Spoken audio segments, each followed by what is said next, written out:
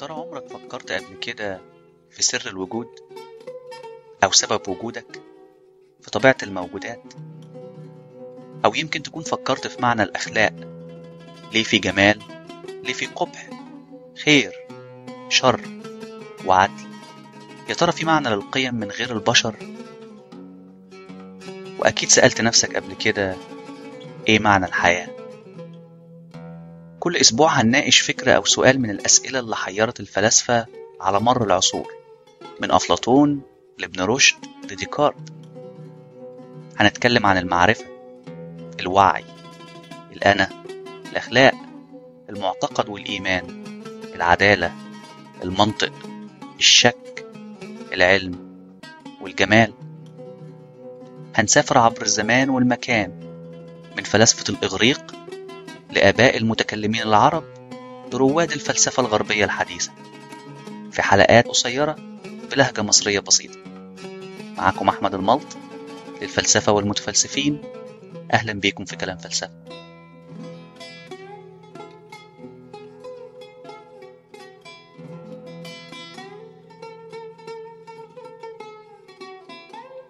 الحلقة 62، القياس الحملي، Categorical Syllogism.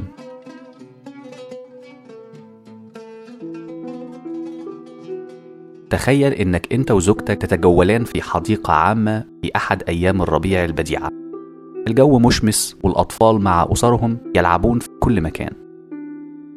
تتوقف للحظات وتتأمل بعض الصبية والبنات يركلون الكرة. تتجه نحو زوجتك وتقول: أعلم أننا تحدثنا عن هذا من قبل، لكن أتمنى أن نعيد النظر في فكرة عدم الإنجاب. تنظر زوجتك نحوك بملل وتقول: حسنا، سأعيد التفكير في الأمر. تمسك بيديها وأنت تقول: لما لا؟ معظم الأزواج يعتقدون أن الأطفال يجلبون السعادة تلقائيا. ترد زوجتك: الأمر ليس بهذه البساطة. لقد قرأت بعض الدراسات الحديثة حول هذا الموضوع التي أظهرت أن الأزواج الذين ليس لديهم أطفال يتمتعون بمستويات أعلى من الرفاهية العاطفية عن الأزواج الذين لديهم أطفال، وبالتالي فإن الأزواج الذين ليس لديهم أطفال هم أكثر سعادة من أولئك الذين لديهم أطفال. ترد: لقد قرأت تلك الدراسات، لكني لا أعرف ما قيمتها. ضعي في اعتبارك هذا: الأطفال تضع البسمة على وجهك، والضحك ضروري لتحقيق السعادة. لذا فإن الأطفال يجعلونك سعيدة. بالإضافة، بطريقة ما إنجاب الأطفال سيجعلك خالدة. ضحكت زوجتك وهي تقول: خالدة؟ وكيف هذا؟ ترد: حسنا، ليس الخلود كما فهمتيه، لكني أعني أنهم يخلدون اسمك. يكبر الأطفال وينجبون أطفالا، وهؤلاء الأطفال ينجبونهم أيضا أطفال، وهكذا. هذا الشعور بالمساهمة في إدامة الجنس البشري يجعلك سعيدة. ألا تعتقدين ذلك؟ تقول زوجتك: الأحفاد، هذا الأمر بعيد جدا في المستقبل. ربما في البداية مع الحمل الأول يميل الأزواج إلى السعادة، ولكن بمجرد ولادة الطفل ينتهي شهر العسل. يجب تغذية المولود الجديد كل ساعتين، والنوم انسى هذا تماما. هؤلاء الآباء ليسوا سعداء. ترد بسرعة: أتفق معك، الأمر متعب، لكني لا أتفق معك أنهم غير سعداء. الأمر مؤقت ويستمر فقط الأشهر القليلة الأولى أو ربما السنوات الأولى.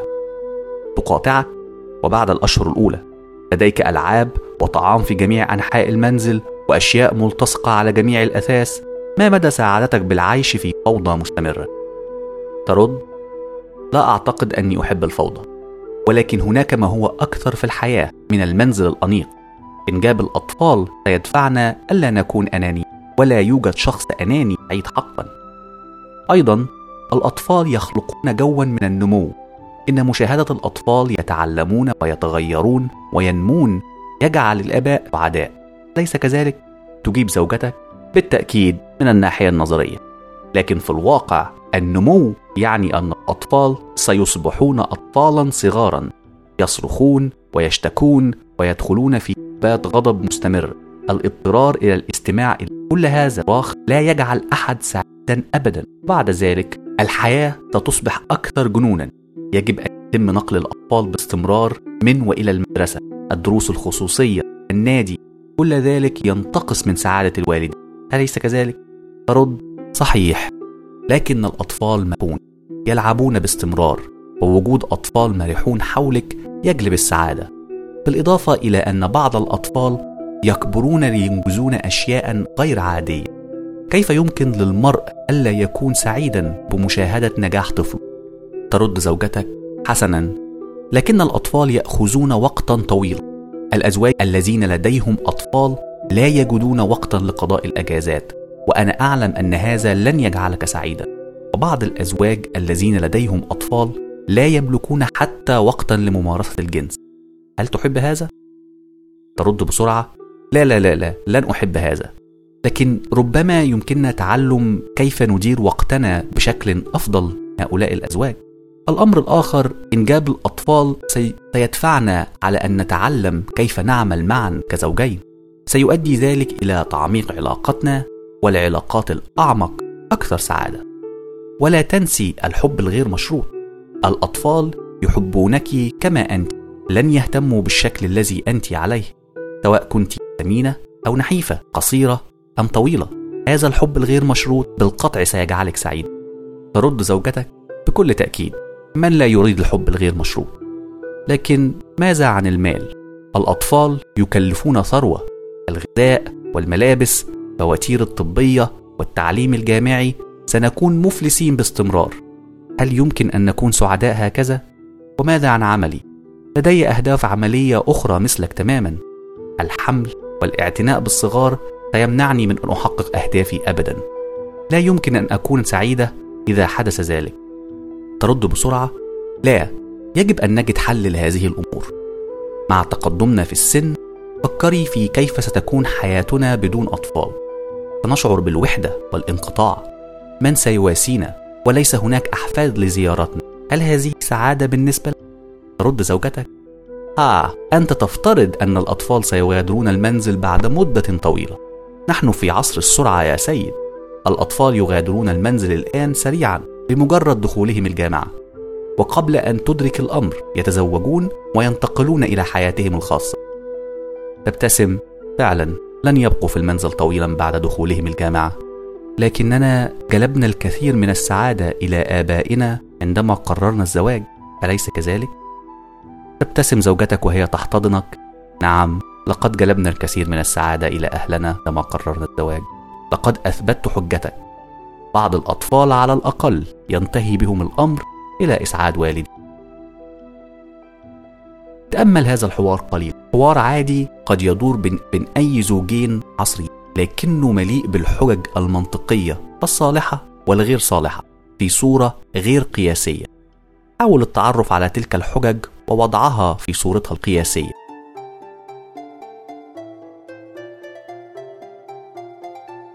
منطق القياس syllogism.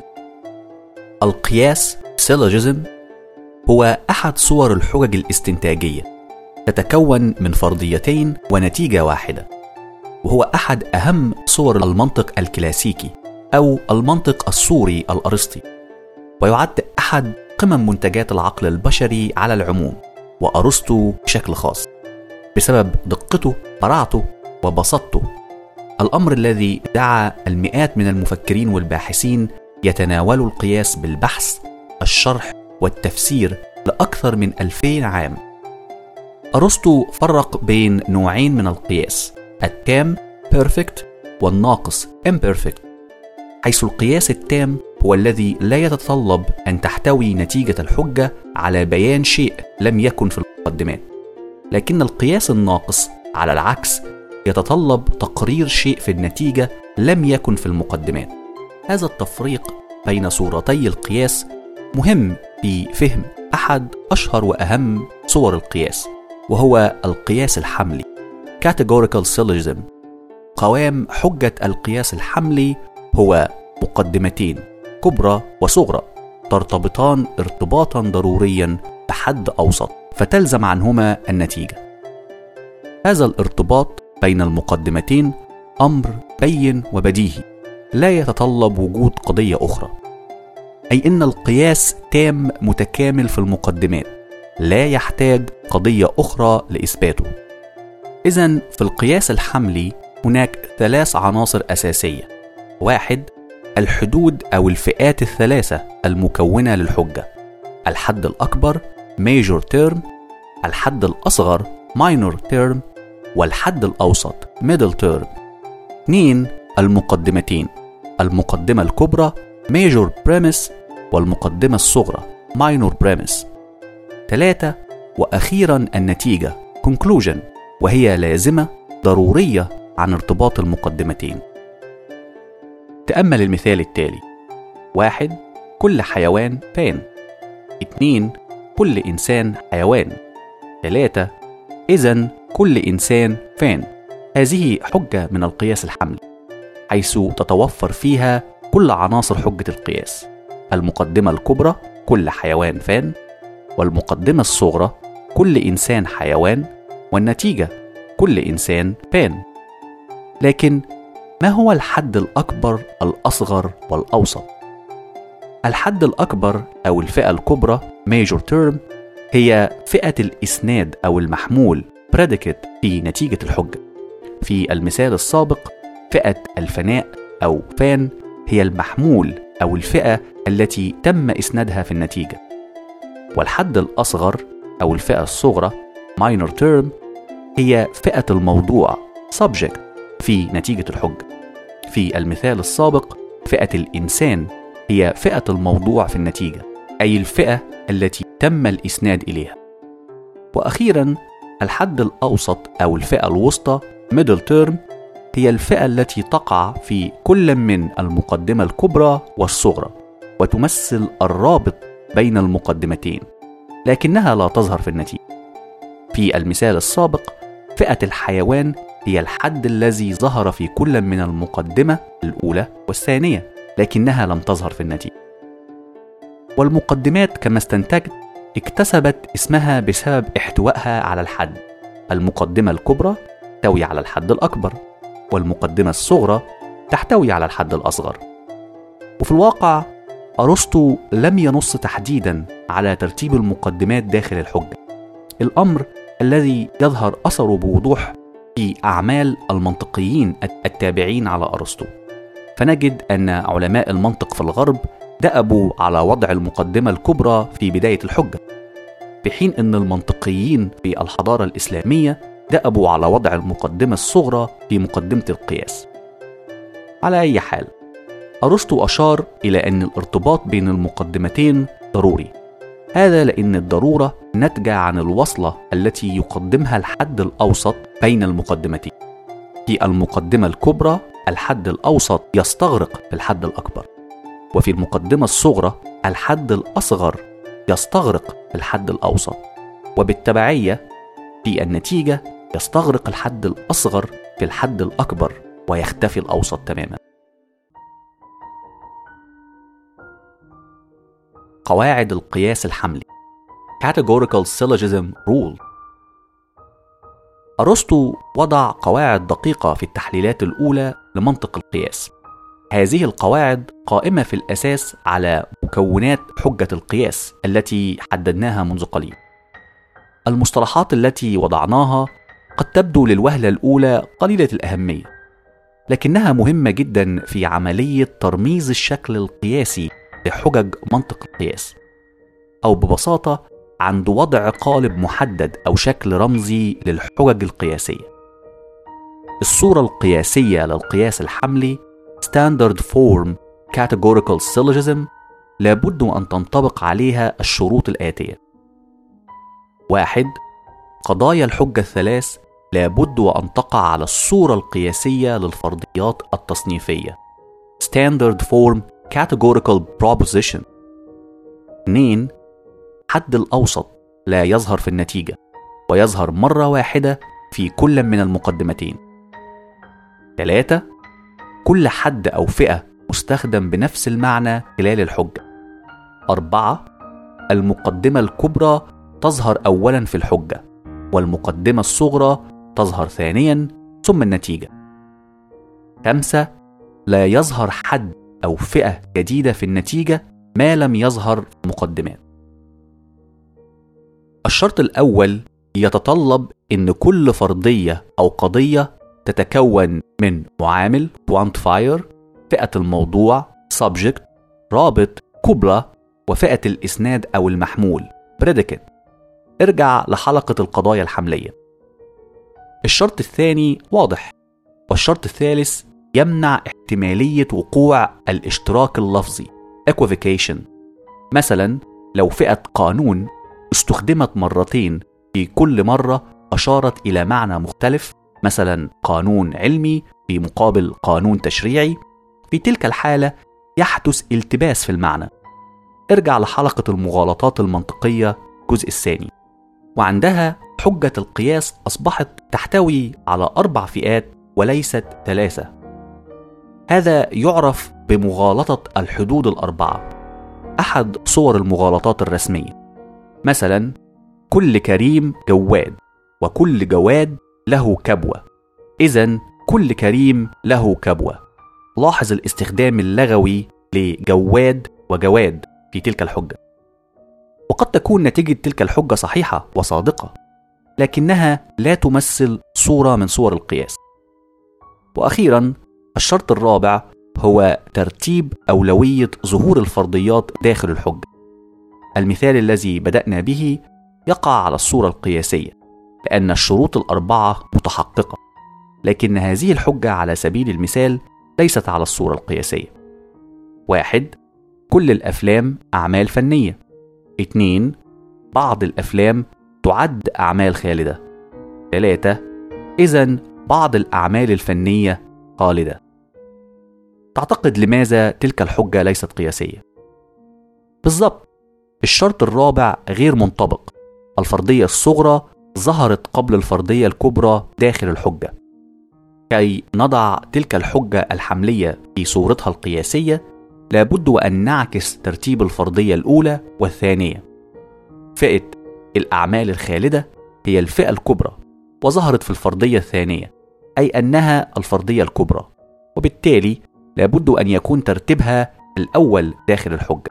وفئة الأفلام هي الفئة الصغرى، ظهرت داخل الفرضية الأولى أي الفرضية الصغرى، وبالتالي لابد أن يكون ترتيبها الثانية في الحجة.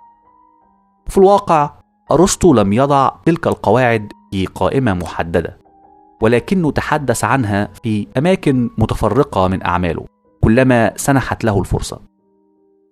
وعلماء المنطق من بعده أعطوا اهتمام كبير لأشكال القياس وصوره والقواعد التي يمكن أن نستنبطها من أشكال القياس، الأمر الذي أدى إلى الخلاف المتوقع بين الفلاسفة والمنطقيين حول تلك القواعد، أهميتها وعددها، وأي منها أساسي أو تابع. لكن هذا الخلاف خارج نطاق بحثنا الحالي، وسنتركه للدارسين والمتخصصين، ونكتفي بالإشارة إلى أن القواعد ال5 السابقة في مجملها تعبر عن روح قواعد منطق القياس الحملي الأرسطي. أشكال القياس الحملي Categorical Syllogism Form. القياس الحملي Categorical Syllogism هو أحد صور الحجج الاستنتاجية، يتكون من 3 قضايا حملية Categorical Propositions من الممكن صياغتها في صورة القياس الحملي القياسية. قوام حجة القياس الحملي قائم على عاملين أساسيين: 1. معامل الضرب القياسي مود، والذي من خلاله نحدد كيف المقدمات وكمها، وكذلك النتيجة التي تنشأ من الارتباط بين المقدمتين. لو فاكر من حلقة القضايا الحملية، أرسطو وضع 4 أنواع للقضايا الحملية. 1. قضايا الكلية الموجبة كاف ميم أو A، وأحيانا يطلق عليها التأكيدية العامة Universal Affirmative. 2. قضايا الكلية السالبة كاف سين أو E، وأحيانا يطلق عليها النفي العام Universal Negative. 3. قضايا الجزئية الموجبة جيم ميم أو I، التأكيد الجزئي Particular Affirmative. 4. قضايا الجزئية السالبة ج س O أو النفي الجزئي particular negative. معامل الضرب القياسي مود يمثل أنواع القضايا الثلاثة المكونة للحجة.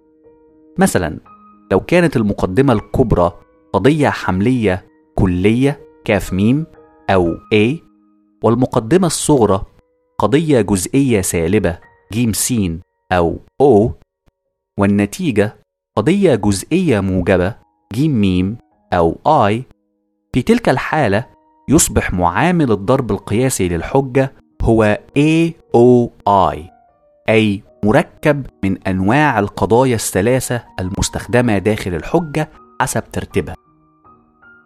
العامل الثاني هو الهيئة أو الشكل figure. شكل حجة القياس يتكون بناء على موقع فئة الوسط middle term داخل المقدمتين الأولى والثانية. بما إن الحد الأوسط يظهر مرتين داخل المقدمتين، إذن فهناك 4 احتمالات ممكنة لموقعه. إما أن يكون الفئة الأولى فئة الموضوع في المقدمة الكبرى، والفئة الثانية فئة المحمول في المقدمة الصغرى، أو أن يكون الفئة الثانية فئة المحمول في المقدمة الكبرى، والفئة الثانية فئة المحمول في المقدمة الصغرى، أو أن يكون الفئة الأولى فئة الموضوع في المقدمة الكبرى، والفئة الأولى فئة الموضوع في المقدمة الصغرى، وأخيرا أن يكون الفئة الثانية فئة المحمول في المقدمة الكبرى، والفئة الأولى فئة الموضوع في المقدمة الصغرى. انظر الشكل المرافق.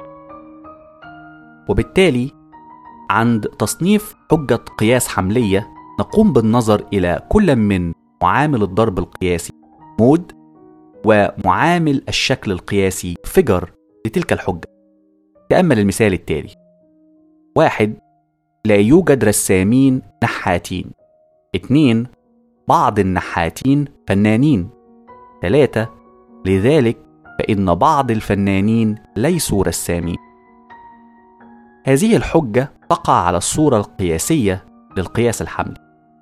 معامل ضربها هو EIO طبقا لترتيب أنواع القضايا الحملية الثلاثة المكونة للحجة، ومعامل شكلها فيجر على الصورة الرابعة، لأن الحد الأوسط كان ثاني أو فئة المحمول في المقدمة الكبرى، والأول أي فئة الموضوع في المقدمة الصغرى، وبالتالي يصنف القياس في تلك الحجة على أنه من نوع EIO 4. إذن هناك حقيقتين رياضيتين لأصحاب العقول الرياضية يمكن استنتاجها من هذا التصنيف. 1. هناك 64 صورة محتملة لمعامل الضرب القياسي مود لأي حجة قياسية، بما أن أي حجة قياسية حملية تحتوي على 3 قضايا، وكل قضية حملية قد تقع في نوع من 4، إذن حاصل 4 في 4 في 4 يساوي 64. 2. هناك 256 شكل أو صورة ممكنة من حجج القياس الحملي، بما أن هناك 4 احتمالات لمعامل الشكل فيجر بناء على موقع الحد الأوسط، و64 صورة محتملة بناء على معامل الضرب القياسي. إذن حاصل ضرب 4 في 64 يساوي 256. قد يكون من المحير بالنسبة لك لماذا أقوم بعد كل الصور الممكنة لحجج القياس الحملي، لكن كما توقعت غالبا علماء المنطق يستخدموا تلك الصور لتحديد صلاحية validity حجة القياس، بتحديد معامل ضرب الحجة ومعامل شكلها أو هيئتها من الممكن مقارنتها مع الصورة القياسية الرمزية المقابلة لها، وتحديد إن كانت حجة صالحة أم لا.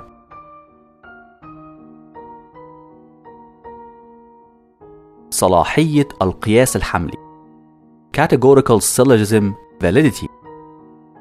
اختلف آباء المنطق الكلاسيكي حول صلاحية الحجج القياسية بناء على مضمونها الوجودي، أي إن كانت الفئات والكائنات المعبر عنها داخل قضايا الحجة لها وجود في الواقع فعلا أم لا؟ وانقسم علماء المنطق إلى مدرستين: المدرسة الأرسطية على رأسها أرسطو الذي رأى أن الفرضيات الصالحة لابد وأن تدل على أشياء وكائنات فعلا في الوجود، في حين أن المدرسة المقابلة على رأسها عالم المنطق الإنجليزي جورج بولي في القرن التاسع عشر الذي رأى أن ليس بالضرورة أن تدل الحجج الصالحة على كائنات حقيقية في الواقع. ارجع لحلقة القضايا الحملية. في حجج القياس الحملي، بعد أن نقوم بتحديد معامل الضرب وهيئة القياس، يمكن تحديد صلاحية الحجة من خلال مقارنة معامل ضربها وهيئتها مع صور حجج القياس الصالحة المعروفة مسبقا، بداية باعتناق رؤية بوليان بالبحث عن معامل الحجة وهيئتها في جدول حجج القياس الصالحة بدون شرط unconditionally valid form. انظر الجدول المرافق. إن وجدت الحجة في الجدول، إذن هي حجة صالحة بدون شرط أو قيد، أي بغض النظر إن كانت الحجة تدل على وجود أشياء في الواقع أم لا. لكن إن لم تظهر الحجة في جدول حجج القياس الصالحة بدون شرط، نتحول لاعتناق الرؤية الأرسطوطالية ونبحث عن الحجة في جدول حجج القياس الصالحة بشرط conditionally valid forms. انظر الجدول المرافق. إن وجدت، إذن الحجة صالحة من وجهة النظر الأرسطوطالية، بشرط إن الحد أو الفئة الحرجة critical term يمثل كائن له وجود في الواقع. هذا الحد الحرج يتم تحديده بناء على الجدول السابق. مثلا لو كانت صورة القياس AAI1، الحد الحرج في الرؤية الأرسطوطالية هو فئة الموضوع في النتيجة طبقا للجدول السابق. بالتالي لابد أن تكون فئة الموضوع في النتيجة لها وجود في الواقع حتى تكون الحجة صالحة. أو لو كانت صورة القياس EAO3، يكون الحد الحرج طبقا للجدول هو الحد الأوسط، أي فئة الربط بين المقدمتين. لابد وأن تكون فئة لها وجود في الواقع حتى تصبح الحجة صالحة. عارف إن الكلام قد يكون صعب بعض الشيء، لكن في الواقع الأمر بسيط لو استخدمت الجداول المرفقة واتبعت قواعدها. مثلا تصور حجة قياس على هيئة AAI1، أي إن القضية الكبرى والصغرى فيها حملية كلية موجبة من نوع A، والنتيجة قضية جزئية موجبة من نوع I، إذن معامل ضربها هو AAI، والحد الأوسط فيها كان فئة الموضوع في المقدمة الكبرى وفئة المحمول في المقدمة الصغرى، أي إن هيئتها من نوع واحد، وبالتالي الصورة القياسية للحجة تصبح AAI1. طبقا لجدول حجج القياس الصالحة بشرط، فئة الموضوع في المقدمة الكبرى هي الحد الحرج، أي الذي تبنى عليه صلاحية الحجة إن كان له وجود في الواقع أم لا. مثلا لو فرضنا إن فئة الموضوع في المقدمة الكبرى كانت فئة النمور، في تلك الحالة تصبح الحجة صالحة من وجهة النظر الأرسطوطالية. لكن لو كانت فئة الموضوع في المقدمة الكبرى مثلا هي فئة كائن العنقاء الخرافي، تلك الحالة تصبح الحجة غير صالحة من وجهة النظر الأرسطوطالية. مخططات فين والقياس الحملي. Venn diagrams and categorical syllogism. إن كان عقلك النقدي غير متقبل بطريقة الجداول السابقة للتحقق من صلاحية حجة القياس الحملي وتريد برهان أكثر عقلانية، تذكر من حلقة القضايا الحملية إن أحد الأدوات الهامة التي استخدمناها للتحقق من صحة القضايا الحملية كانت مخططات Venn diagrams. الأداة تقدم الطريقة الأبسط والأكثر شيوعاً للتحقق من صحة أي حجة قياس حملية.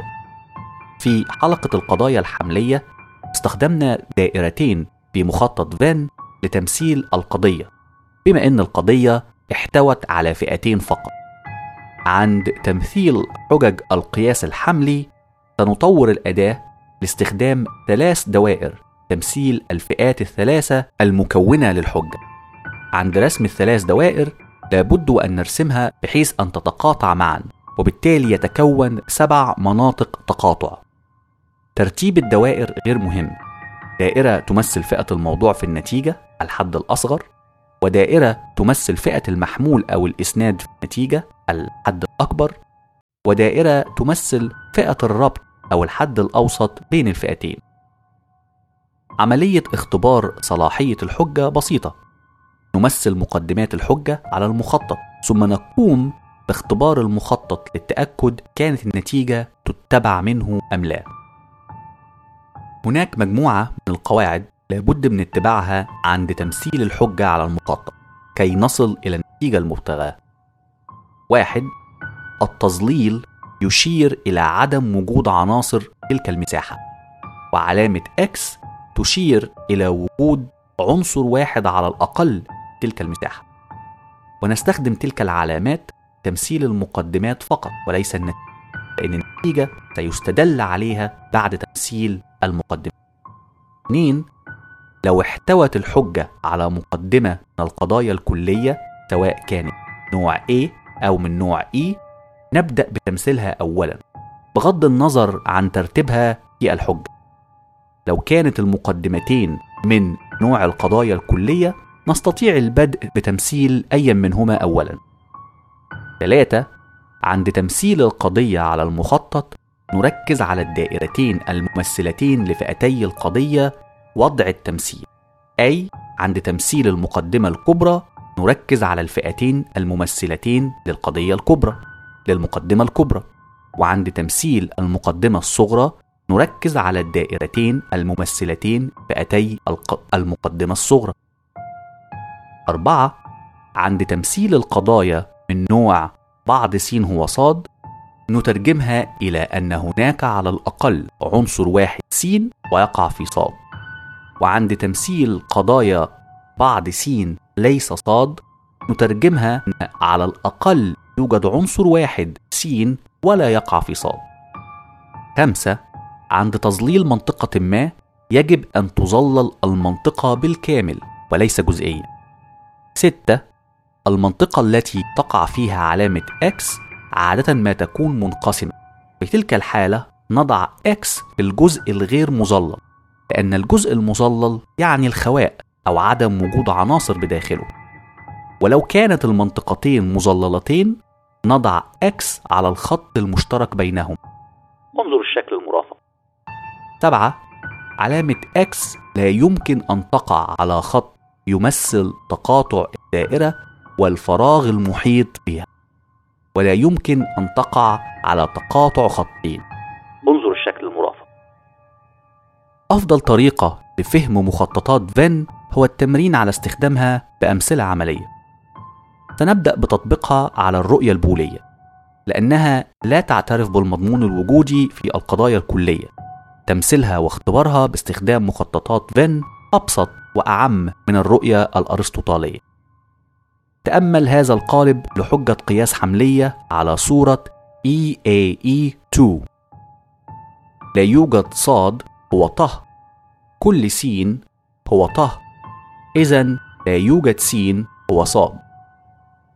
بما أن المقدمتين في الحجة قضايا كلية ليس مهما أي مقدمة نبدأ بتمثيلها أولا. سنبدأ بالمقدمة الأولى.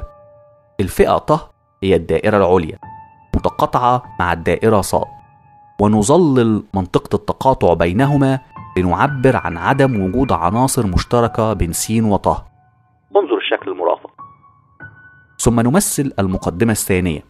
الدائرة س متقاطعة مع الدائرة ط، وبما أن القضية كل س هو ط، إذن كل المنطقة من س خارج ط يجب أن تظلل لتعبر أنه لا يوجد أي عناصر من س خارج ط. انظر الشكل المرافق.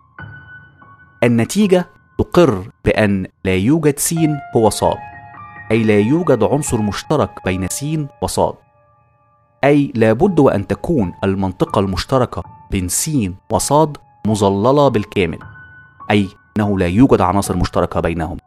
بالفعل باختبار المخطط النهائي ستجد أن المنطقة بين س وصاد مظللة. إذن هذا القياس صحيح من وجهة النظر البولية، أي أنها حجة صالحة بدون شروط وجودية unconditionally valid. مثال آخر، حجة قياس على هيئة AEE1. كل ط هو ص، لا يوجد س هو ط، إذن لا يوجد س وص. مرة أخرى، المقدمتين قضايا كلية، إذن لا يهم بأيهما نبدأ. فنبدأ بالمقدمة الأولى. بما أن كل ط هو ص، إذن نظلل الجزء في ط الغير متقاطع مع ص. والمقدمة الثانية، لا يوجد س هو ط، إذن نظلل المنطقة بين س وط. الشكل الناتج منطقة التقاطع بين س وصاد منقسمة، بعضها مظلل وبعضها الآخر غير مظلل. انظروا الشكل المرافق. لكن النتيجة تقر أن لا يوجد س هو صاد، أي لابد وأن تكون نتيجة المخطط منطقة التقاطع بالكامل بين الدائرة س وصاد مظللة. الأمر الغير صحيح طبقا نتيجة المخطط، إذن هذا القياس غير صالح. مثال آخر، حجة قياس على هيئة IAI4. بعض صاد هو ط، كل ط هو س، إذن بعض س هو صاد. طبقا للقواعد السابقة، نبدأ بتمثيل القضية الكلية أولا. كل ط هو س، أي نظلل المنطقة من ط خارج س. ثم بعد ذلك المقدمة الأخرى، بعض صاد هو ط، أي نضع X في منطقة التقاطع بين صاد وط. لكن لاحظ أن المنطقة منقسمة وأحد شقيها مظلل، إذن طبقا للقواعد نضع علامة X في الجزء الغير مظلل. انظر الشكل المرافق. نتيجة الحجة، بعض س هو صاد، وبالفعل هناك علامة X في منطقة التقاطع بين س وصاد، إذن القياس صالح بدون شروط. مثال أخير، حجة قياس على هيئة AOO1. كل ط هو صاد، بعض س ليس ط، إذن بعض س ليس صاد. كالعادة نبدأ بالمقدمة من نوع القضايا الكلية أولا. كل ط هو صاد، إذن نظلل الجزء من الدائرة ط الخارج عن صاد. ثم المقدمة الثانية، بعض س ليس ط، أي نضع علامة X في س خارج ط. لكن المنطقة من س الخارجة عن ط منقسمة إلى قسمين، إذن نضع علامة X على الخط الفاصل بين المنطقتين. انظر الشكل المرافق. النتيجة تقر بأن بعض س ليس صاد، إذن لابد وأن تقع علامة X في الجزء من س الخارج على صاد. لكن بالنظر للمخطط نجد أن العلامة تقع على الخط الفاصل بين س وصاد، إذن لا نستطيع أن نقرر إن كانت العلامة تقع خارج صاد أم في منطقة التقاطع بين س وصاد، وبالتالي هذا القياس غير صالح.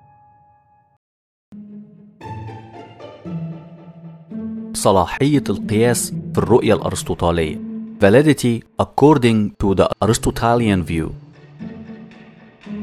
قمنا باختبار صلاحية حجة القياس الحملي في الرؤية البولية، التي لا تعترف بأن المقدمات من نوع القضايا الكلية يجب أن يكون لها مضمون وجودي، أي أنها لا تعبر عن وجود كائنات في الواقع.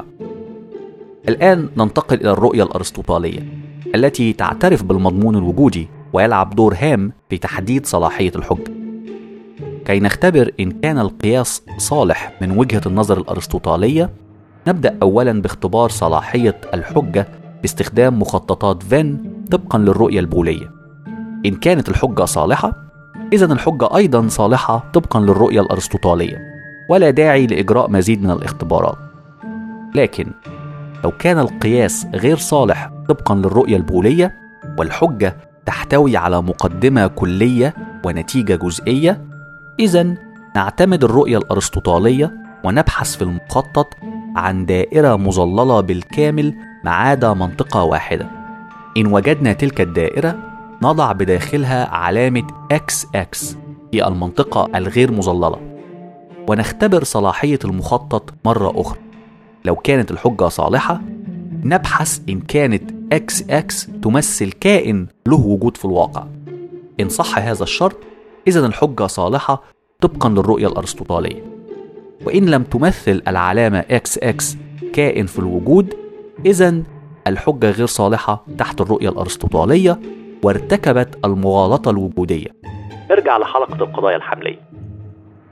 لو لاحظت بحثنا عن دائرة في المخطط مظللة بالكامل ما عدا منطقة واحدة فقط. ماذا لو لم توجد تلك الدائرة؟ إذن الحجة تصبح خاطئة.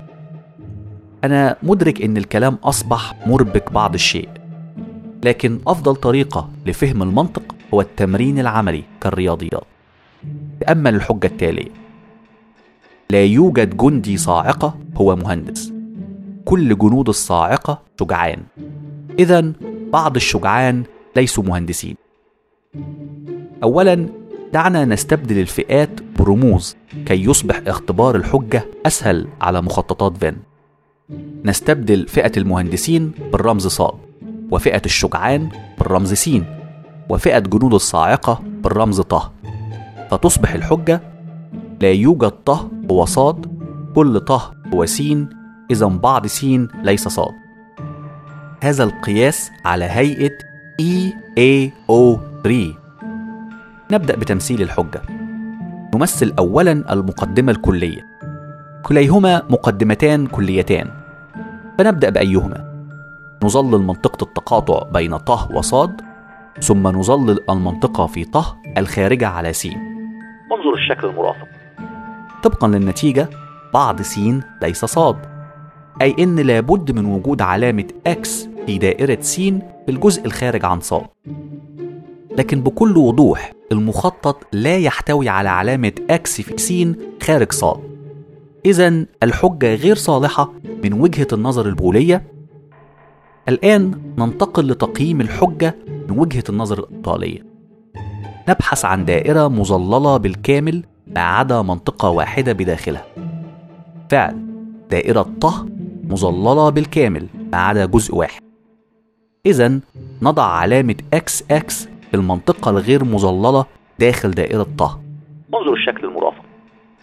المخطط الآن يشير إلى أن القياس صالح بشروط. الخطوة الأخيرة هي اختبار شرط الصلاحية، وهو إن كانت علامة XX تمثل كائن له فعلا وجود في الواقع. بما إن علامة XX تقع في دائرة ط، وط تمثل فئة جنود الصاعقة، إذن العلامة تمثل أحد جنود الصاعقة، أي إن العلامة تمثل كائن له وجود في الواقع. إذن تحقق الشرط ويصبح القياس صالح من وجهة النظر الأرسطوطالية. في الواقع الدائرة ط في هذا المثال تمثل الحد الحرج critical term الذي ذكرناه منذ قليل في تحديد صلاحية القياس من وجهة النظر الأرسطوطالية بطريقة الجداول. هذا الحد الذي إن وجد شيء واحد على الأقل يمثله في الواقع يكفي لضمان صلاحية الحجة. مثال آخر: حجة قياس على هيئة AAI1. كل الزواحف حيوانات مخيفة، كل الديناصورات الحية الآن تعد من الزواحف، إذن بعض الديناصورات الحية الآن حيوانات مخيفة. سنعبر بالرمز ط عن فئة الزواحف، والرمز صاد عن فئة الحيوانات المخيفة، والرمز س عن فئة الديناصورات الحية الآن. فتصبح الحجة كل ط هو صاد، كل س هو ط، إذن بعض س هو صاد. نقوم بتمثيل الحجة طبقا للرؤية البولية على مخطط فين، فتصبح الدائرة ط والدائرة صاد مظللتين بالكامل ما عدا منطقتين متقاطعتين مع الدائرة س. انظر الشكل المرافق. لكن بما أنه لا يوجد علامة X في المخطط بالمرة، إذن الحجة غير صالحة، لأن النتيجة تقر بأن بعض س هو صاد. إذن ننتقل لتقييم الحجة من وجهة النظر الأرسطوطالية. نبحث عن دائرة مظللة بالكامل ما عدا جزء واحد منها. نجد الدائرة س هي الدائرة الوحيدة المظللة بالكامل ما عدا جزء واحد. نضع علامة XX في الجزء غير مظلل. انظر الشكل المرافق. المخطط الآن يشير إلى أن القياس صالح بشرط، إذن نختبر شرط المضمون الوجودي. كانت العلامة تمثل كائن في الواقع أم لا؟ وبما أن العلامة تقع في دائرة س، إذن هي تعبر عن فئة الديناصورات الحية الآن، وبالتالي العلامة تمثل كائن ليس له وجود في الواقع. إذن الشرط لم يتحقق والحجة غير صالحة تحت الرؤية الأرسطوطالية. مغالطات القياس الحملي Categorical Syllogism Fallacies. كما أشرنا سابقا، أرسطو لم يجمع قواعد صلاحية القياس ويحددها بشكل واضح، لكنه عبر عنها بعدة صور أماكن متفرقة من أعماله. وعبر العصور علماء المنطق من بعده حاولوا حصر وتحديد تلك القواعد بوضوح، فأصبحت القواعد مؤشر صلاحية القياس، أو إن تم كسر أحد القواعد أصبحت مؤشر حدوث غلطة رسمية Formal Fallacy، ويصبح القياس غير صالح. مغالطة الوسط الغير موزع Undistributed Middle، وتحدث عند كسر القاعدة الأولى. الحد الأوسط لابد وأن يتم توزيعه على الأقل مرة واحدة. تأمل المثال التالي: كل التونة من الأسماك، كل السلمون من الأسماك، إذن كل السلمون من التونة. هذه الحجة ارتكبت مغالطة رسمية، هي مغالطة الوسط الغير موزع. في الصورة القياسية للقياس الحملي، الحد الأوسط الأسماك في المثال السابق لم يتم توزيعه. لو فاكر من حلقة القضايا الحملية، فئات التي يتم توزيعها تختلف حسب نوع القضية.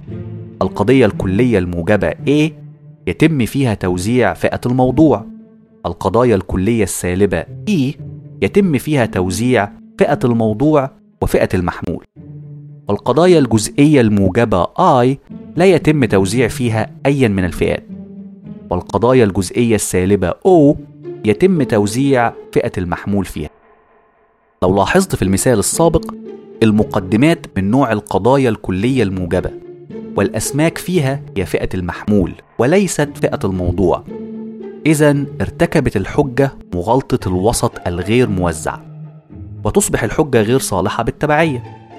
لو كانت المقدمة الكبرى في الحجة كتبت كالآتي: كل الأسماك من التونة، بدلا من كل التونة من الأسماك، في تلك الحالة الحد الأوسط الأسماك تم توزيعه، وبالتالي تصبح الحجة صالحة.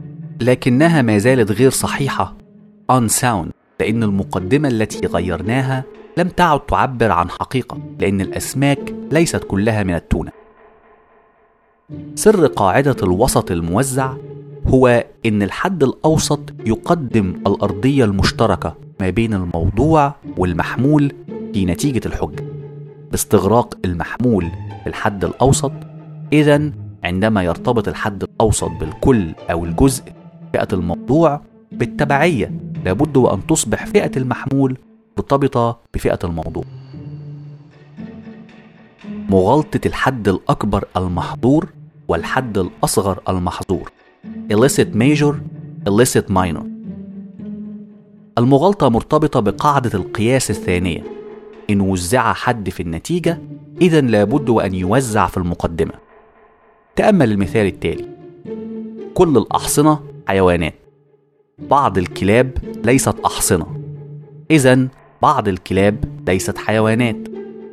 أو هذا المثال: كل النمور ثدييات، كل الثدييات حيوانات، إذن كل الحيوانات نمور.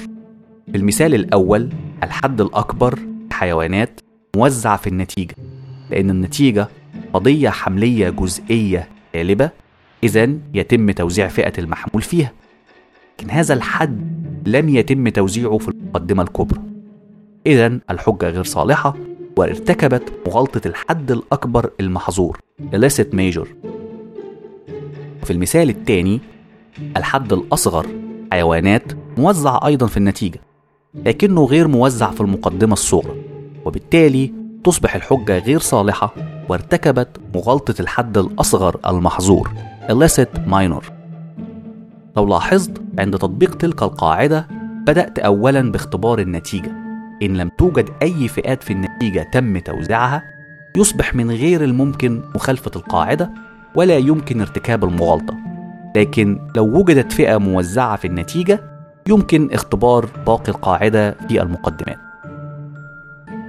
مغالطة المقدمات الحصرية exclusive premises وتحدث عند كسر قاعدة القياس الثالثة. من غير المسموح وجود مقدمتين سالبتين. تأمل هذا المثال. لا توجد أسماك ثدييات. بعض الكلاب ليست أسماك، إذن بعض الكلاب ليست ثدييات.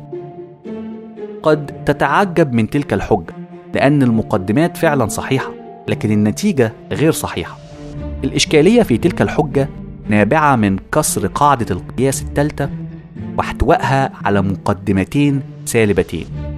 لو كانت فئة المحمول والفئة الوسطى منفصلتين كليا أو جزئيا، وفئة الموضوع والفئة الوسطى منفصلتين كليا أو جزئيا، لا يمكن القول بأن هناك علاقة بين الموضوع والمحمول. هاتين الفئتين إما منفصلتين تماما أو متوحدتين تماما، سواء كليا أو جزئيا.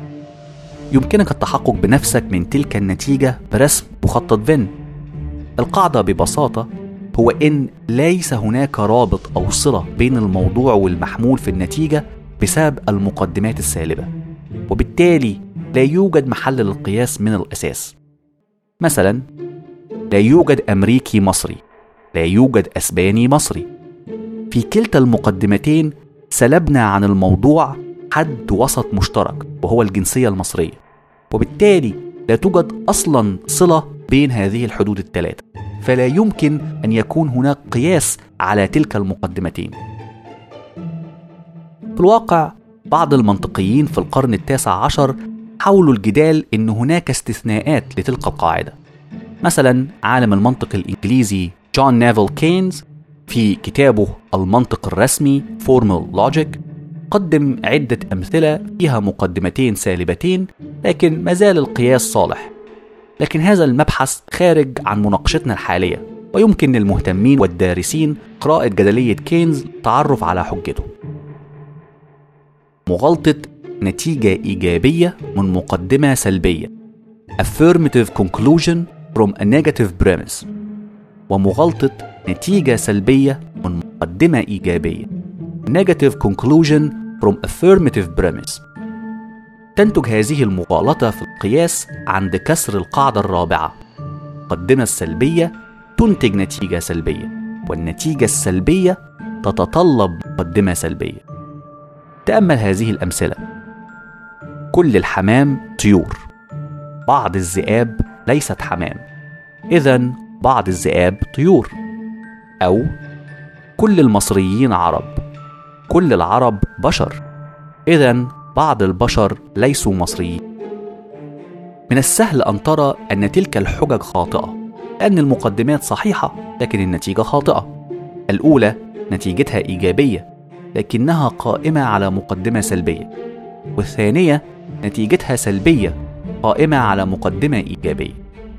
لو كانت النتيجة تأكيد إيجابي إذن فئة الموضوع محتواه سواء كليا أو جزئيا في فئة المحمول، والطريقة الوحيدة التي من الممكن أن نصل بها لتلك النتيجة فقط كانت فئة الموضوع محتواه كليا أو جزئيا في فئة الوسط، وفئة الوسط محتواه كليا في فئة المحمول.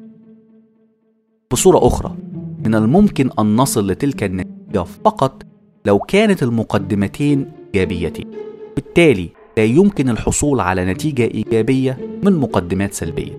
والعكس صحيح، النتيجة السلبية تقر بأن فئة الموضوع منفصلة سواء كليا أو جزئيا حسب نوع القضية عن فئة المحمول.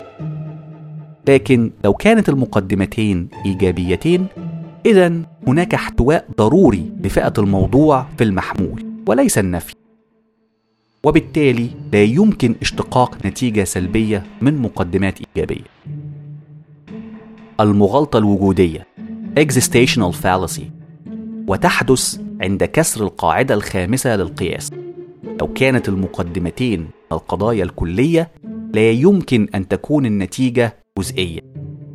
تأمل هذا المثال: كل الثدييات حيوانات، كل الأسود ثدييات، إذن بعض الأسود حيوانات. الحجة غير صالحة لأن النتيجة جزئية والمقدمات كلية. في تلك الحالة يقال أنها ارتكبت المغالطة الوجودية من وجهة النظر البولية، لأن النتيجة تقر أن الأسود لها وجود، لكن المقدمات لا تقدم أي إقرار بهذا. لو فاكر من حلقة القضايا الحملية، وجهة النظر البولية لا تعترف بأن المقدمات الكلية ذات مضمون وجودي existential import. هذه المغالطة تقع فقط عند تقييم القياس من وجهة النظر البولية، لكن عند تقييم القياس من وجهة النظر الأرسطوطالية تصبح الحجة صالحة بشرط، وهو أن الحد الحرج critical term يعبر عن وجود كائن واحد على الأقل في الواقع. في المثال السابق حد الحرج أسود له وجود في الواقع، والحجة لم تكسر أي قواعد أخرى، بالتالي يصبح القياس صالح من وجهة النظر الأرسطوطالية. لكن في المثال السابق لو استبدلنا الأسود مثلا بفئة كائن العنقاء الخرافي، تصبح الحجة غير صالحة في وجهة النظر الأرسطوطالية، لأن الحد الحرج فئة العنقاء ليس له وجود في الواقع. لو لاحظت مجموعة القواعد التي قدمتها من الممكن تصنيفها في 3 فئات: 1. قواعد تمس تركيب القياس. 2. قواعد تمس الاستغراق. 3. قواعد خاصة بالكيف. واختلف المنطقيين حول تلك القواعد، تصنيفها، ضرورية بعضها، بل حتى وذهب البعض لأن بعضها ليس أصلا قاعدة. وأرسطو قدم 5 قواعد فقط التي ذكرتها لك، والمنطقيين المسلمين من بعده لم يتوسعوا كثيرا في تلك القواعد، ومن بعدهم اختلف علماء المنطق الغربيين، بعضهم حاول رد تلك القواعد إلى 2 قاعدة فقط، في حين ذهب البعض إلى التوسع في تلك القواعد 7 قواعد. على أي حال سنترك هذا الخلاف للباحثين والمتخصصين ونكتفي بالإشارة إليه. القياس في الحياة اليومية Syllogism in daily life. في الحديث اليومي للبشر يستخدم القياس الحملي بشكل دائم، لكنه عادة ما يكون على صورة ليست قياسية، وبالتالي يصعب التعرف عليه أو تطبيق قواعد القياس لتحديد صلاحيته. وإلى هذا قد يرجع السبب في عدم قدرة الكثير من البشر على تقييم الحجج والأطروحات اليومية بشكل عقلاني ومنطقي. لكن الكلام اليومي الدارج للبشر من الممكن باستخدام بعض القواعد والأدوات أن يتم ترجمته إلى الصورة القياسية، ومع قليل من التمرين كما في المسائل والعمليات الحسابية تصبح العملية طبيعة ثانية بديهية. تأمل هذا المثال: عندما يؤجل الناس الزواج حتى الثلاثينيات يقل معدل الطلاق. اليوم البشر يؤجلون زواجهم حتى الثلاثينيات، وبالتالي معدلات الطلاق في انخفاض دائم. لو لاحظت الظروف الزمنية في الفقرة السابقة مثل عندما واليوم تدفعنا للاعتقاد أن الوقت يجب أن يستخدم كالعامل المشترك بين القضايا. إذن سنعيد صياغة الجملة كالآتي: كل الأوقات التي يؤجل فيها الناس الزواج حتى يصبحوا في الثلاثينيات ينخفض فيها معدل الطلاق. كل الأوقات الحالية أوقات يؤجل فيها الناس زواجهم حتى الثلاثينيات، إذن كل الأوقات الحالية هي أوقات ينخفض فيها معدل الطلاق. هذه صورة قياسية لحجة قياس حملي. لاحظ أني قمت بتغيير بعض الكلمات وترتيبها في الحجة دون التأثير على المعنى العام للحجة ونتيجتها المنطقية. هذه العملية بالتحديد للوصول إلى العدد القياسي من الفئات داخل القياس، وهو 3 فئات. في الصورة القياسية السابقة هناك 3 فئات: فئة الوسط ط ترمز إلى الأوقات التي يؤجل فيها الناس الزواج حتى الثلاثينيات، وفئة المحمول ص ترمز إلى الأوقات التي ينخفض فيها معدل الطلاق، وفئة الموضوع س ترمز إلى الأوقات الحالية. إذن تصبح الصورة الرمزية للحجة كالآتي: كل ط هو ص، كل س هو ط، إذن كل س هو ص. هذه حجة قياس صالحة بكل تأكيد. مثال آخر: لابد أن مرسيدس شركة صناعية لأنها تعين مهندسي إنتاج، وأي شركة تعين مهندسي إنتاج هي شركة مصنعة. في هذا المثال الشركات تطرح نفسها كمعامل ربط في تلك الجملة.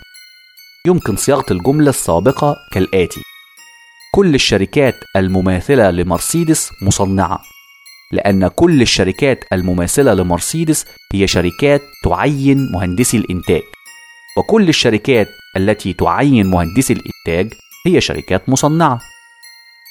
الجملة الأولى في المثال بعد تعديله هي النتيجة، والآن أصبحت الحجة في صورة قياس حملي قياسية على هيئة AAA1.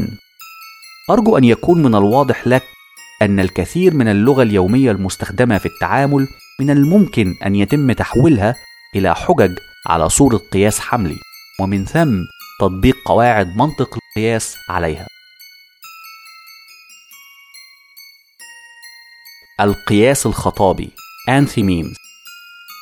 القياس الخطابي المنطقي هو أحد الصور الخطابية التي وضعها أرسطو في الأورجانون. أرسطو قدم صورتين من القياس الخطابي، لكن هناك 4 صور معروفة الآن من صور القياس الخطابي.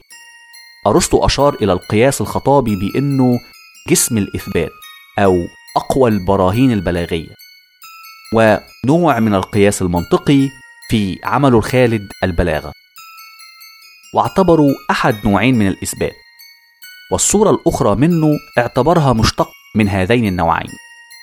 بتبسيط غير مخل، القياس الخطابي هو صورة لحجة قياس حملية، لكنها تفتقد لأحد المقدمتين أو إلى النتيجة. النوع الأول من القياس الخطابي هو حجة قياس تفتقد أحد المقدمتين. تأمل المثال التالي: سقراط فان لأنه بشر.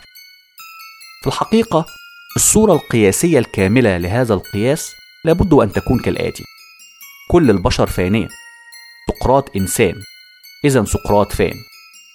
لو لاحظت في تلك القياس الخطابي المقدمة الكبرى كل البشر فانية مفقودة أو غير موجودة في الحجة. الخطاب القياسي يحدث بشكل دائم في الحديث اليومي بين الناس لأسباب عديدة، أهمها الاختصار وتجنب الإطالة والملل. والمجادل يعتمد على فطنة وعقل المستمع كي يستنتج المقدمة الناقصة، الأمر الذي قد يكون أيضا مثير للمستمع ويجعله منتبه. لكن نوايا المجادل ليست دائما طيبة.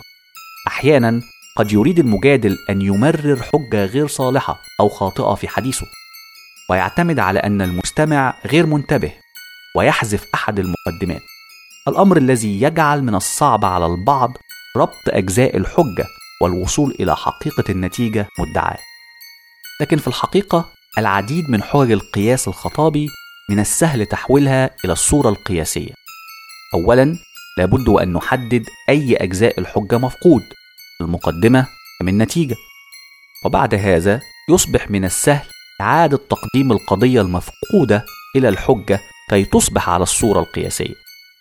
وبعد ذلك يمكن اختبار صلاحية الحجة باستخدام معامل الضرب والأشكال القياسية أو مخططات فان. تأمل هذا المثال: يكمل كوكب الزهرة مداره في وقت أقل من الأرض لأن الزهرة أقرب إلى الشمس. المقدمة المفقودة هي أي كوكب أقرب إلى الشمس يكمل مداره في وقت أقل من الأرض. إذن يمكن ترجمة الحجة على الصورة القياسية كالآتي: جميع الكواكب الأقرب إلى الشمس هي كواكب تكمل مسارها في وقت أقل من الأرض. جميع الكواكب المماثلة لكوكب الزهرة هي كواكب أقرب إلى الشمس. إذن جميع الكواكب المماثلة لكوكب الزهرة هي كواكب تكمل مدارها في وقت أقل من الأرض. باختبار هذه الحجة ستجد أنها حجة صالحة وصحيحة. أحد الطرق البديهية للتعرف على القضية المفقودة في القياس الخطابي هي البحث عن المؤشرات داخل الحجة. لو كانت الحجة تحتوي على مؤشر النتيجة، إذن لابد من وجود النتيجة، وبالتالي يصبح أحد المقدمتين هو المفقود. ولو احتوت الحجة على أحد مؤشرات المقدمة، لابد أن يتبعوا مقدمة، لكن هذه المعرفة غير كافية لتحديد إن كانت المقدمة أم النتيجة هي المفقودة، لأن الحجة لابد وأن تحتوي على مقدمتين. لكن الحالة الأصعب عندما لا تحتوي الحجة على أي مؤشرات بالمرة. في تلك الحالة المقدمة أو النتيجة قد يكونتا مفقودتين. تأمل هذا المثال: الحمير كانت وسيلة نقل أساسية للفقراء لعقود، لا بد من الاحتفاء بها. في تلك الحجة النتيجة هي الجملة الأخيرة، والمقدمة المفقودة هي أي مركبة خدمت كوسيلة نقل أساسية للفقراء لعقود هي وسيلة لا بد الاحتفاء بها. إذن من الممكن أن نعيد صياغة الحجة على الصورة القياسية الآتية: جميع المركبات التي كانت بمثابة وسيلة نقل أساسية للفقراء لعقود من الزمن هي مركبات تستحق الاحتفال. جميع المركبات المماثلة للحمير هي مركبات كانت بمثابة وسيلة نقل أساسية للفقراء لعقود. لذا فإن جميع المركبات المماثلة للحمير هي مركبات تستحق الاحتفال. هذا القياس صالح، ومن السهل الجدال على صحته وصدقه. مثال آخر: أعرف العديد من الأطباء الذين يدخنون. في خطوة نحو صحتي لن أكون مريض لديهم بعد الآن. لقد خطر لي إذا كانوا لا يهتمون كثيرا بصحتهم فكيف يمكنهم أن يهتموا بصحتي؟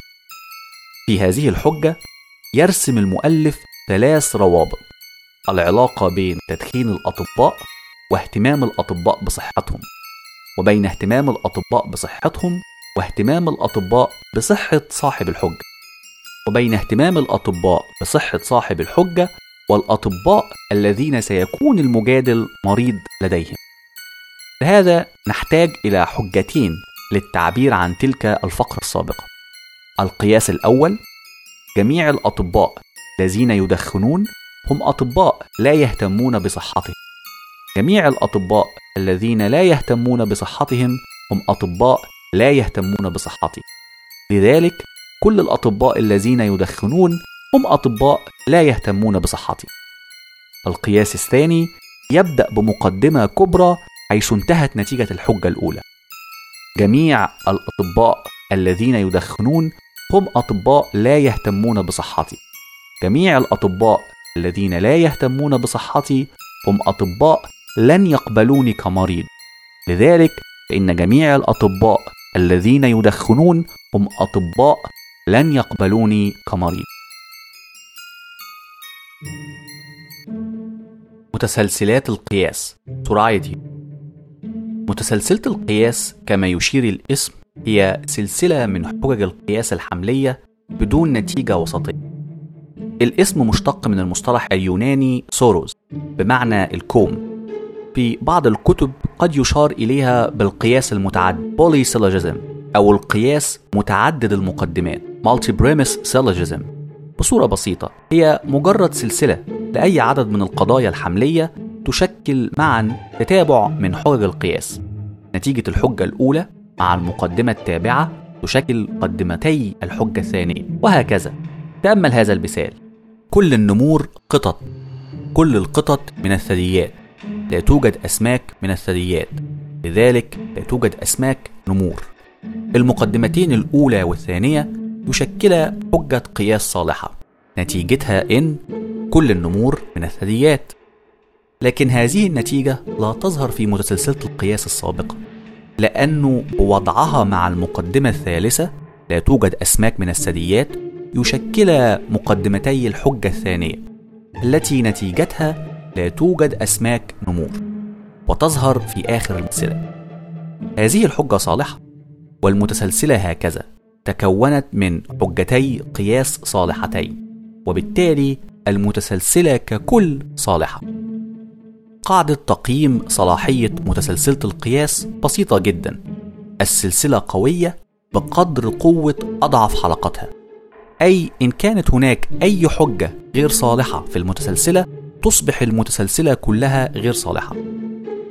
الصورة القياسية لمتسلسلات القياس Standard Form Sorites هي الصورة التي بها كل حجة مكونة للمتسلسلة تكون على صورتها القياسية، أي لابد أن يظهر بها كل حد أو فئة مرتين. المحمول في قضية النتيجة يظهر في المقدمة الأولى، وكل مقدمة بعد ذلك بها حد أو فئة مشتركة مع المقدمة التالية. المتسلسلة السابقة على الصورة القياسية لأن كل حجة بداخلها كانت على صورتها القياسية. لكن ماذا لو لم تكن المتسلسلة على الصورة القياسية؟ كيف نتأكد من صلاحيتها؟ هناك طريقتين. الأولى تتكون من 3 خطوات. 1.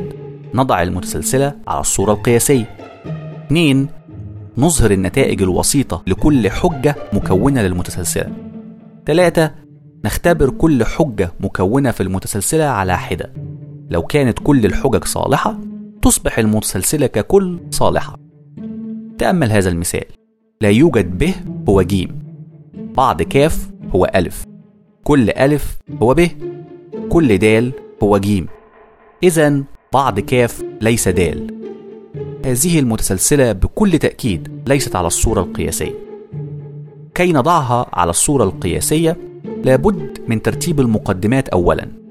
كي نفعل هذا نبدأ بالبحث عن المقدمة التي تحتوي على فئة المحمول في النتيجة ونضعها كالمقدمة الأولى، وبعد هذا نبحث عن المقدمة التي تحتوي على الفئة الأخرى في المقدمة الأولى وتصبح تلك هي المقدمة الثانية، وهكذا حتى نرتب كل المقدمات. فئة المحمول في نتيجة المتسلسلة السابقة هي الفئة د، إذن القضية كل د هو ج تصبح المقدمة الأولى، والقضية لا يوجد باء هو ج هي القضية التي تحتوي على الفئة الأخرى في المقدمة الأولى، إذن تصبح هي المقدمة الثانية، وهكذا. المتسلسلة بعد إعادة ترتيبها تصبح كل د هو ج، لا يوجد باء هو ج، كل ألف هو باء، بعض كاف هو ألف، إذن بعض كاف ليس د. الخطوة الثانية هو أن نستنتج النتائج الوسيطة بين الحجج ونظهرها. مخططات فين مفيدة جدا في هذه الخطوة، لأن من الممكن استخدامها لاستنتاج النتيجة الخفية وأيضا التحقق من صلاحية الحجة ككل. مثلا المقدمة الأولى والثانية كل د هو ج، لا يوجد باء هو ج، من الممكن تمثيلهم على مخطط فين فيظهر أن النتيجة لا يوجد باء هو د. انظر الشكل المرافق. وبوضع تلك النتيجة مع المقدمة الثالثة كل ألف هو باء نستدل من المخطط على النتيجة الثانية الخفية لا يوجد ألف هو د. انظر الشكل المرافق.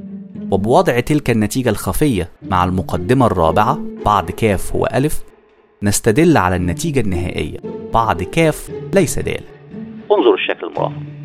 إذن كان هناك نتيجتين خفيتين استدلينا عليهم من رسم المقدمات تدريجيا على مخطط فين، وكل واحدة من تلك النتائج الخفية ووضعها كمقدمة مع المقدمة التالية في الحجة نستدل على النتيجة التالية، وهكذا حتى وصلنا إلى نتيجة المتسلسلة النهائية.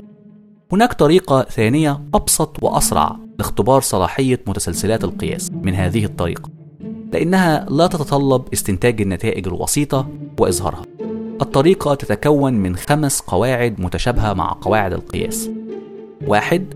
كل حد أو فئة وسط لابد أن يتم توزيعها على الأقل مرة واحدة.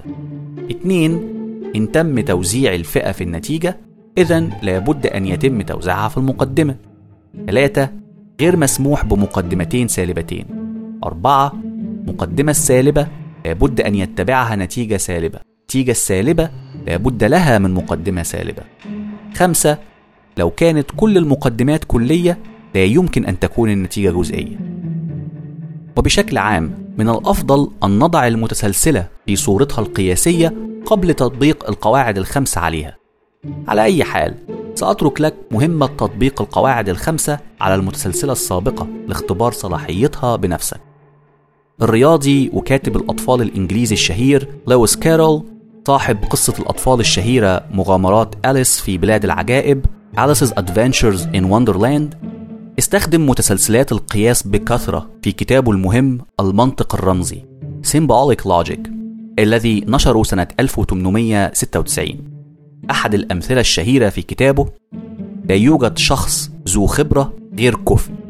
جينكنز دائما متعثر. لا يوجد شخص كفء يتعثر دائما. جينكنز عديم الخبرة. من الممكن وضع مثال كارول في صورته القياسية كالآتي: جميع الأشخاص ذوي الخبرة هم أشخاص أكفاء. لا يوجد أشخاص أكفاء يرتكبون الأخطاء. جينكنز دائما يرتكب الأخطاء. جينكنز ليس شخص ذو خبرة. القياس واحد من أقدم منظومات المنطق الكلاسيكي أو السوري، ويرجع إلى مؤسس منظومة المنطق الكلاسيكي أرسطاطل تقريبا في 100 قبل الميلاد. أرسطو أجمل تعريف القياس المنطقي كالآتي: قول مؤلف من قضايا إذا سلمت لزم عنها لذاتها قول آخر.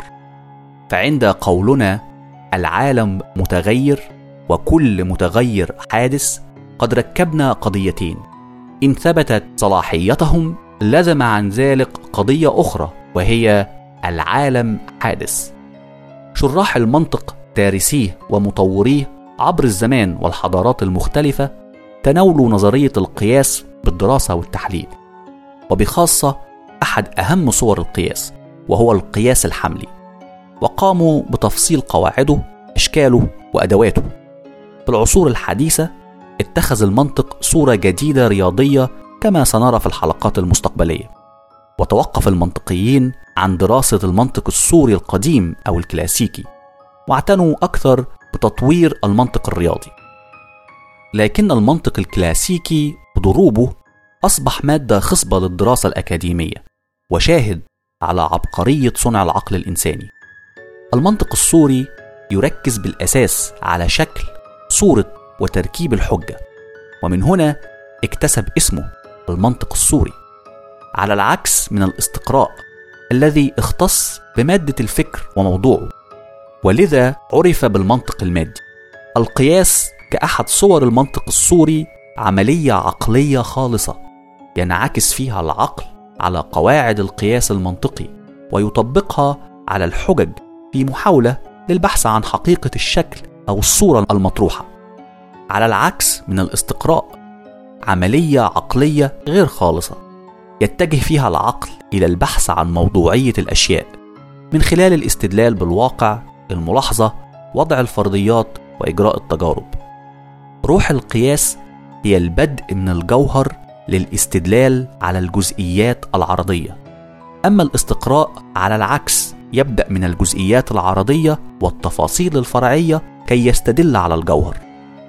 القياس هو الصورة المثلى للاستدلالات الغير مباشرة عند أرسطو، وهي غير مباشرة لأن الوصول إلى النتيجة فيها من حكم بين أيدينا، وليس على اعتبار حقيقة هذا الحكم ذاته كما في صور الاستدلال المباشر التي تعرضنا لها في حلقة القضايا الحملية، لكن من خلال توسط حد ثالث به نربط أجزاء القياس ونحكم على أجزائه وعلاقتها. في الواقع أرسطو اعتبر القياس أهم أداة للبحث العلمي في العصر القديم، وأدبيات المنطق الكلاسيكي عادة ما تشير إلى أن أرسطو وضع القياس استجابة لمطالب علمية بحتة.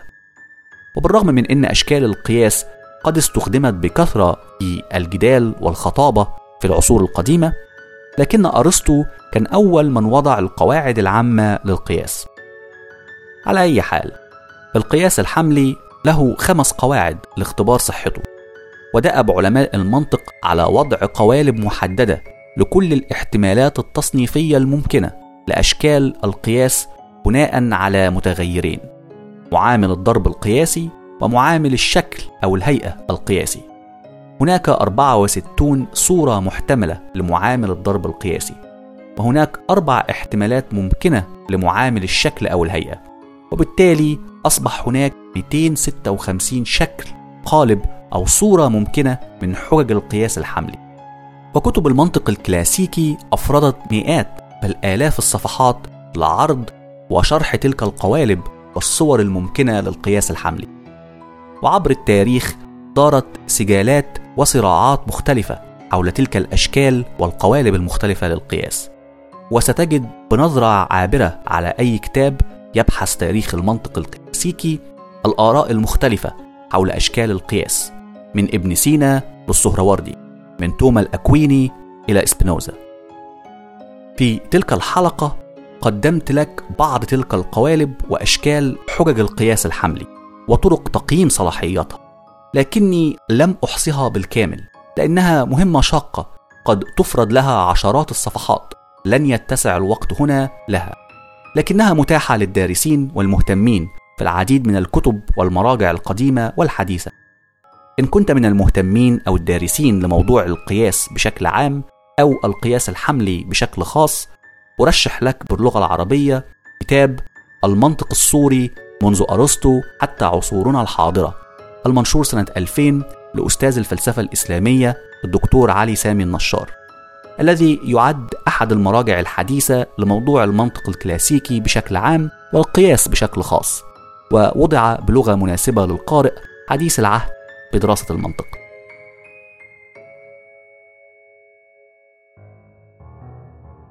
الحوار الخيالي الذي بدأنا به كان مثال تخيلي مقتبس من كتاب مقدمة مختصرة للمنطق A Concise Introduction to Logic للفيلسوف الأمريكي المعاصر باتريك هارلي.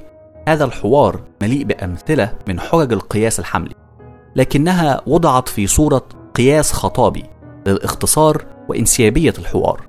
هذه هي الصورة التي عادة ما ستقابل بها القياس الحملي في الحوارات اليومية، الأمر الذي يترك على عاتق المتلقي مسؤولية وضع تلك الحجج في صورتها القياسية، اختبار صلاحيتها، ومن ثم تحديد إن كان المتحدث يقدم كلام منطقي أم لا. في بعض الأحيان قد يكون القياس المطروح بسيط، والمخ البشري في تلك الحالة قادر على القيام بالعمليات المنطقية اللازمة للتحقق من القياس دون دراية أو تدخل من المتلقي. لكن في الحالات المعقدة من حجج القياس يصبح من الصعب التحقق من صلاحية تلك الحجج دون اتباع القواعد والأدوات اللازمة للتحقق من صلاحية القياس. مثلا في الحوار التخيلي الزوجة جادلت: لقد أظهرت الدراسات الحديثة أن الأزواج الذين ليس لديهم أطفال يتمتعون بمستويات أعلى من الرفاهية العاطفية عن الأزواج الذين لديهم أطفال، وبالتالي فإن الأزواج الذين ليس لديهم أطفال هم أكثر سعادة من الأزواج الذين لديهم أطفال. هذه الحجة لم توضع على الصورة القياسية. قد نضعها على صورتها القياسية كالآتي: جميع الأزواج الذين ليس لديهم أطفال هم أزواج يتمتعون بمستويات أعلى من الرفاهية العاطفية. جميع الأزواج الذين لديهم مستويات أعلى من الرفاهية العاطفية هم أزواج أكثر سعادة. لذلك جميع الأزواج الذين ليس لديهم أطفال هم أزواج أكثر سعادة. أعد قراءة الحوار مرة ثانية وحاول إعادة صياغة حجج القياس به على صورتها القياسية. ودلوقتي تأمل صور القياس الحملي وقواعده. هل قواعد القياس هي القواعد العقلية المشروعة للوصول إلى الحقيقة؟ أم إنها قاصرة فقط على المبحث النظري بعيدا عن الاستدلال بالواقع؟ هل مبحث الحقيقة عملية عقلية خالصة كما في المنطق الصوري؟ أم إنها عملية مادية بحتة؟ هل البحث عن الحقيقة يبدأ عند الجوهر أم التفاصيل؟ فكر تاني.